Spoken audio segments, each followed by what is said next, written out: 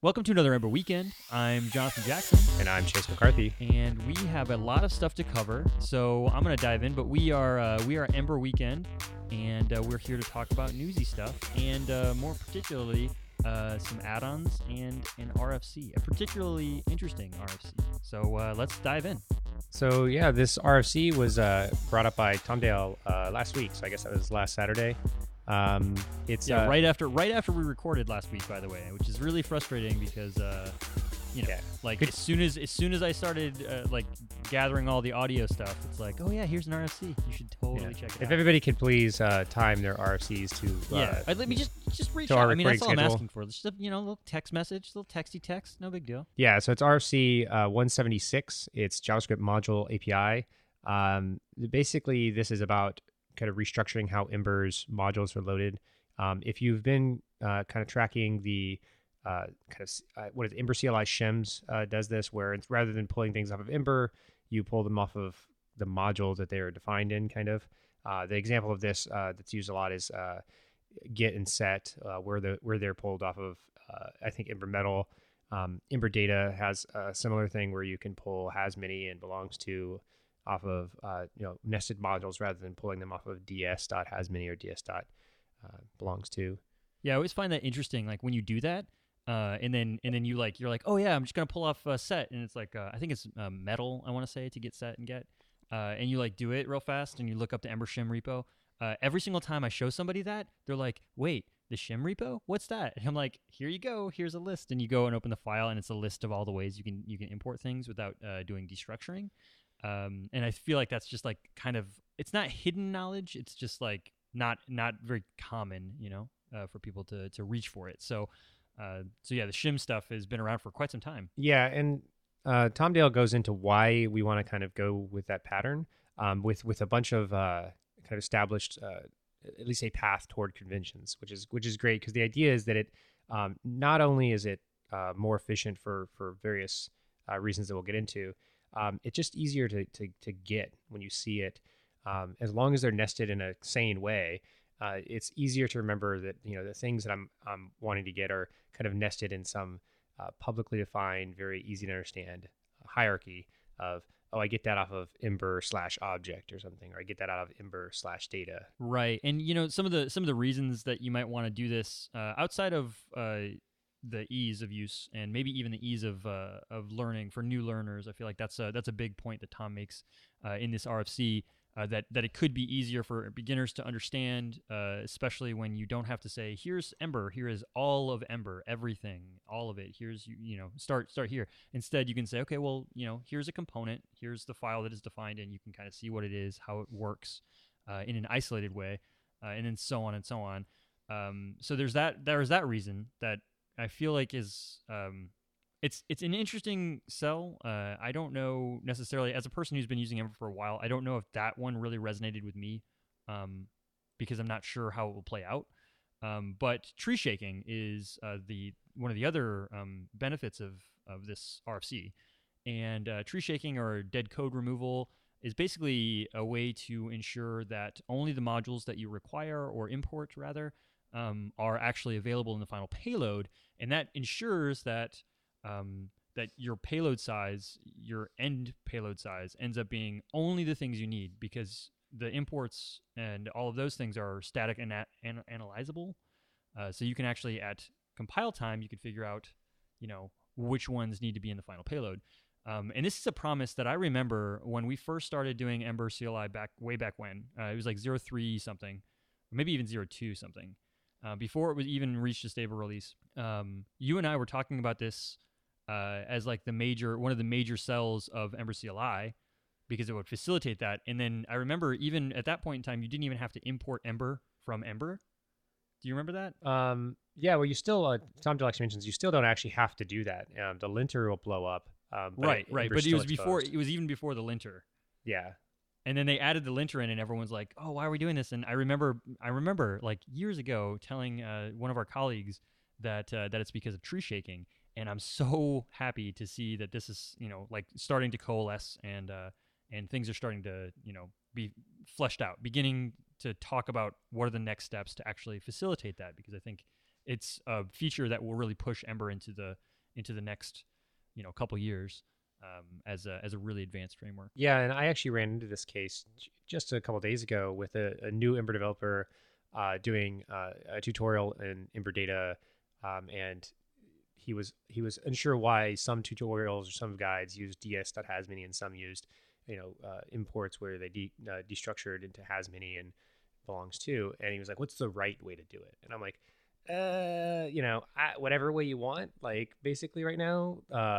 And because the other way I couldn't necessarily say that's the right way, because it actually is more verbose and it doesn't make a lot of sense sometimes when you see them. Because if you said that's the right way, that means it's the right way for all of them. But some of them are weird, like the Ember Metal ones. What is Ember Metal, and how, like, why do I look in there? When do I know that I look in there? So it's definitely, I think, going to help with beginners. Just to say this is the way. Like, just do this. Right. I'll follow this pattern, and that's it. Definitely. I will say what I've been recommending people, and I think even when we were doing our training material a few months back, I remember thinking, like, it doesn't really matter if you destructure or you use the shim repo, because as long as you're doing one of those two things, the bulk of your code will be referencing things like get instead of ember.get. So you will have to revisit the file if you want to unify along one or the other, but the bulk of the changes will happen at the very top of the file. So, and honestly, destructuring is easy enough to understand to where, you're like, okay, well, I need get, blah, blah, blah. And I feel like, and I'm not 100% certain of this, but it seems like this would be something like Ember Watson could probably help automate, because destructuring is something that you could, like, maybe modify an AST to go and fetch things like, oh, you're destructuring get. I feel like maybe that'd be really complicated. I don't know, but it seems like it's doable. Well, actually in SRFC, Tom Dale mentions there's already a tool called Ember Modules Code Mod that will go through and arrange your project in this fashion. It doesn't work right now, obviously, because this stuff isn't implemented, but it's similar to the way the module RFC would arrange your stuff into, like, the new modules rather than pods. There's a way to already do that. So I think that once it's working, you should just be able to use the same tool to just get your app in order. Well, it still have to be something custom to migrate. So, like, if you're migrating from the shim to this structure, I feel like it'll be a really quick hop to get there. But if you're going from destructuring, I feel like that is going to involve some sort of, like, AST rewrite. Well, it does. I think the code mod actually does do. I mean, it knows the AST of JavaScript. And the reason why I say it has to is when you see the table of things that are being mapped from, it can't just do an explicit match for that, because you could be, destructuring but pulling off the main thing. So you get a top level object, a class, comma, and then destructuring too. So it has to be doing it with an AST. Right. But yeah, I mean, there's potentially some things that's missing, but at least it's a step in the right direction of, you don't want to go through and do this by hand. Yeah, and especially for large apps or long-running apps, long-lived apps, it's going to be, that would be a lot. I suspect that there will be automation tools to migrate forward, and then you get a lot of wins. So some of the drawbacks, we should definitely talk about a couple of those before we move on. One of them is that, and this is a really great note. I'm glad that the RFC sections have these sections where it's like, oh, this is the stuff that has to happen for this to work. One of them is that add-ons have to conform, otherwise you have to fall back to globals, otherwise the app will break. So that means that there will have to be a considerable push on the add-on front to get everything pushed over to this new style. Otherwise, you'll have a lot of problems. This will be similar to the push. I want to say it's the push to Glimmer 2. There were a lot of add-ons that wouldn't necessarily work, and there was a really concerted effort to try to help push all of them forward, and people helping out other repos. Anytime you notice an add-on isn't in sync, you kind of go through it and see if you can't at least help in whatever way you can, maybe even just a bug report to push everything forward.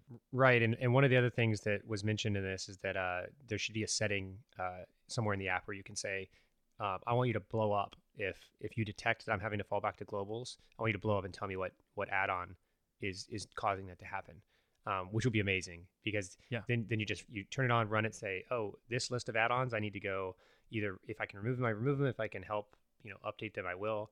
And that I think should help a lot. Totally, yeah. And I think that kind of push is something that the Ember community is really it's kind of unique in that is actually possible to actually try to unify all the people. Whereas I don't I feel like it's definitely possible in other ecosystems. Not trash talking anybody, but yeah, I mean it's something that I've seen before happen in Ember, where there's a concerted push on Ember's side, and then the ecosystem around Ember, including add-ons, is pushed forward by a bunch of different people instead of just each add-on maintainer. And that's something I think we all need to strive to, when we can help, we should help, because add-on maintainership, is that a word? Maintainership? Yeah, it should be. It should be. Okay. Well, anyways, add-on maintainership is a difficult job and often thankless. So yeah, I mean, getting help there would be really good. Yeah, and then the last drawback we're going to mention, there's a couple more if you read the RFC, but the last one that's definitely relevant is that it makes use of, or this system makes use of this thing called scoped packages, which NPM added support for like a year ago or something. Not many people use them other than maybe Angular 2. But when Ember switches over to this, there will be kind of compatibility issues with things like, specifically as mentioned, that Yarn doesn't work with them currently. It's also kind of like untested in the sense that it's like it's out there, but not really many people are using it. So now with just basically Ember will be using it, hopefully, and Angular 2 using it, maybe it'll become more mainstream, but it's always risky to tie yourself to a feature like this. Definitely. So those are some of the drawbacks. Some of the advantages are, just to kind of recap, some tree shaking, so you get a smaller payload size. This is a huge deal. It also means that you can use just the parts of Ember that you want to use, and it could make Ember feel less overwhelming for new to Ember developers. Maybe make onboarding easier as well. So there's a lot of really cool things. It's a really exciting and also well thought out RFC. So I encourage you to go and read it. Add some comments if you can. Get involved in the discussion. It's really it's a little long, but it's not longer than some of the RFCs that we've covered. So it's a pretty entertaining read. And you can get a beat on how to use this, and maybe even start using the shim repo now to kind of get a feel for it and see how it works. Because there will likely be a really straightforward migration path. So, yeah, I think it's something to check out. And the next thing I want to mention is an add-on that was, I think, mentioned maybe a couple weeks ago, started popping up, called Ember Lifeline. And the interesting thing about this is there was a lot of discussion around how is this different from this other add-on called Ember Concurrency, which we've covered a few times. And there was a real good kind of dialogue back and forth between Robert Jackson, who made Ember Lifeline, and Alex Machner, who made Ember Concurrency. And they're basically already talking about, if one of them makes it into core or becomes more useful, they should just merge their behaviors. The only issue with concurrency is it makes use of some features that have been argued to be like a little harder to learn, and also require Ember to ship with some polyfills that add to the payload size. Yeah, and I think honestly, like my understanding of this back and forth between concurrency and Lifeline is that they're kind of two different things. Like concurrency comes with some primitives like tasks and like a perform style. Like there's structural changes you have to make to apps, and sometimes, especially in older apps or apps that are very, very, very large, it's not always possible to bring the things that concurrency gives without significant effort. Whereas the whole goal of Ember Lifeline is to be kind of a drop-in replacement for run, for Ember.run. So basically you use this instead of Ember.run, and you get some, if not all of the benefits. Like certainly there's not the same kind of queuing stuff for concurrency. Like concurrency uses generators and some other things that make it really, really robust and solve really, really complex problems very simply. But this is something that gets you a certain class of error, specifically that crops up in test environments, kind of just goes away. Instead of saying, hey, use ember.run.later, use this.run task. And there's a few other things like that. So I don't think these are necessarily add-ons that necessarily compete so much as they are solving different problems in different ways. But there is some overlap. There's definitely some overlap. And I think that overlap is something that they're working on to kind of talk back and forth about how it might work. And I think one of the things is right now when you install the Ember Lifeline add-on, it just automatically mixes in or monkey patches basically the functions you need so that they're available on this, and that's because you need to tie in to the context a bunch of hooks and listeners and stuff like that to make sure things get properly destroyed when their objects are destroyed or listeners get turned off. And I think that there's talk about trying to make this a little more functional. So you can say, import run task from Ember Lifeline, and then you would say a run task, and then pass in a context like this, and then do your normal run later stuff. So there's a couple of different things that you can make this a little bit like the future of it's kind of interesting.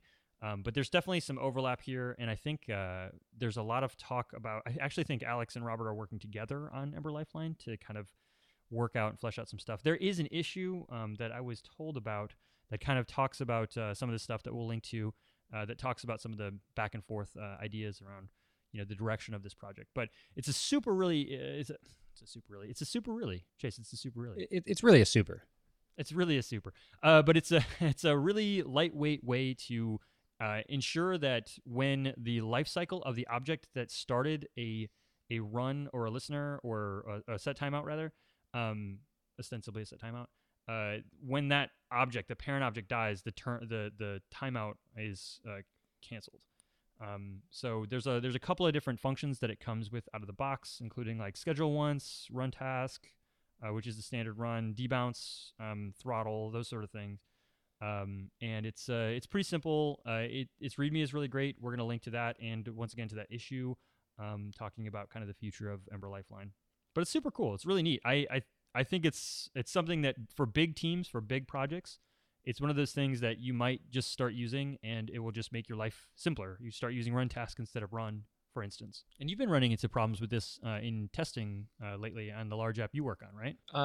Yeah, I mean, I think this is definitely something that I think crops up more in testing than it does actually in user behavior, right. Just because one, a user's never looking at the console, so when these exceptions happen, they don't present themselves on the screen. So you may not even notice that they happen, and they're really hard to reproduce because it requires you that you're creating and destroying real fast while also entering input. And so I think a lot of times this happens in like a modal or something shows, and then you hit an X or hit save, and it tries to the modal goes away, but then some asynchronous action performs and says, hey, there's a validation error, render this thing. It's always comes up at a very specific place on Ember apps, right? But definitely hits you in testing. That's like number one thing the place I see this. It's also really hard to debug in an older version of Ember because the old message for saying you tried to call set on an object already destroyed didn't tell you what object or what thing was trying to be set. So you're just pulling your hair out trying to figure out where that's happening. Yeah. Which I can't imagine that being a very fun debugging experience. Yeah, and at the time I was trying to figure out why, because the object actually exists in memory. I was trying to figure out why calling set wouldn't just check whether it was destroyed and say, well, I'm just going to ignore it. Maybe I'll log it, but I'm just going to ignore it. And there's probably a performance problem with that, but also it's kind of something you want to know about. It probably has to do with deallocating memory, right? I'd imagine if a listener is still referencing a context, you can't garbage collect maybe. Well, it's basically I imagine it's a memory leak, right? But it's also that you really want to know that it's happening, because this obviously isn't. I mean, it's detaching event listeners, but if you had to run once, that was fine anyway. It didn't matter that the object was destroyed. Right. The run once was already doing the same thing. But with this, it's like you're opting in to saying, I know that it might happen, and I'm okay with that, and here's how to deal with it. Whereas if you just monkey patched set or something, which is what I did to debug this older version of Ember, and then take it out later. If you just monkey patch it, it's going to happen regardless of whether you know about it or not. Right. So yeah, this add-on's really cool. Definitely check it out. We'll post to the add-on in the show notes, so check it out. It's super cool. Definitely worth investigating. Could solve a lot of standard-ish bugs. So check it out, and yeah, it's pretty cool. All right, so thanks for tuning in and listening all the way to the end. I feel like that's a joke that I have to make now. Chase. Right. Put that in the show notes. What are you doing? Achievement unlocked. Listening to the end. Achievement unlocked. Yes.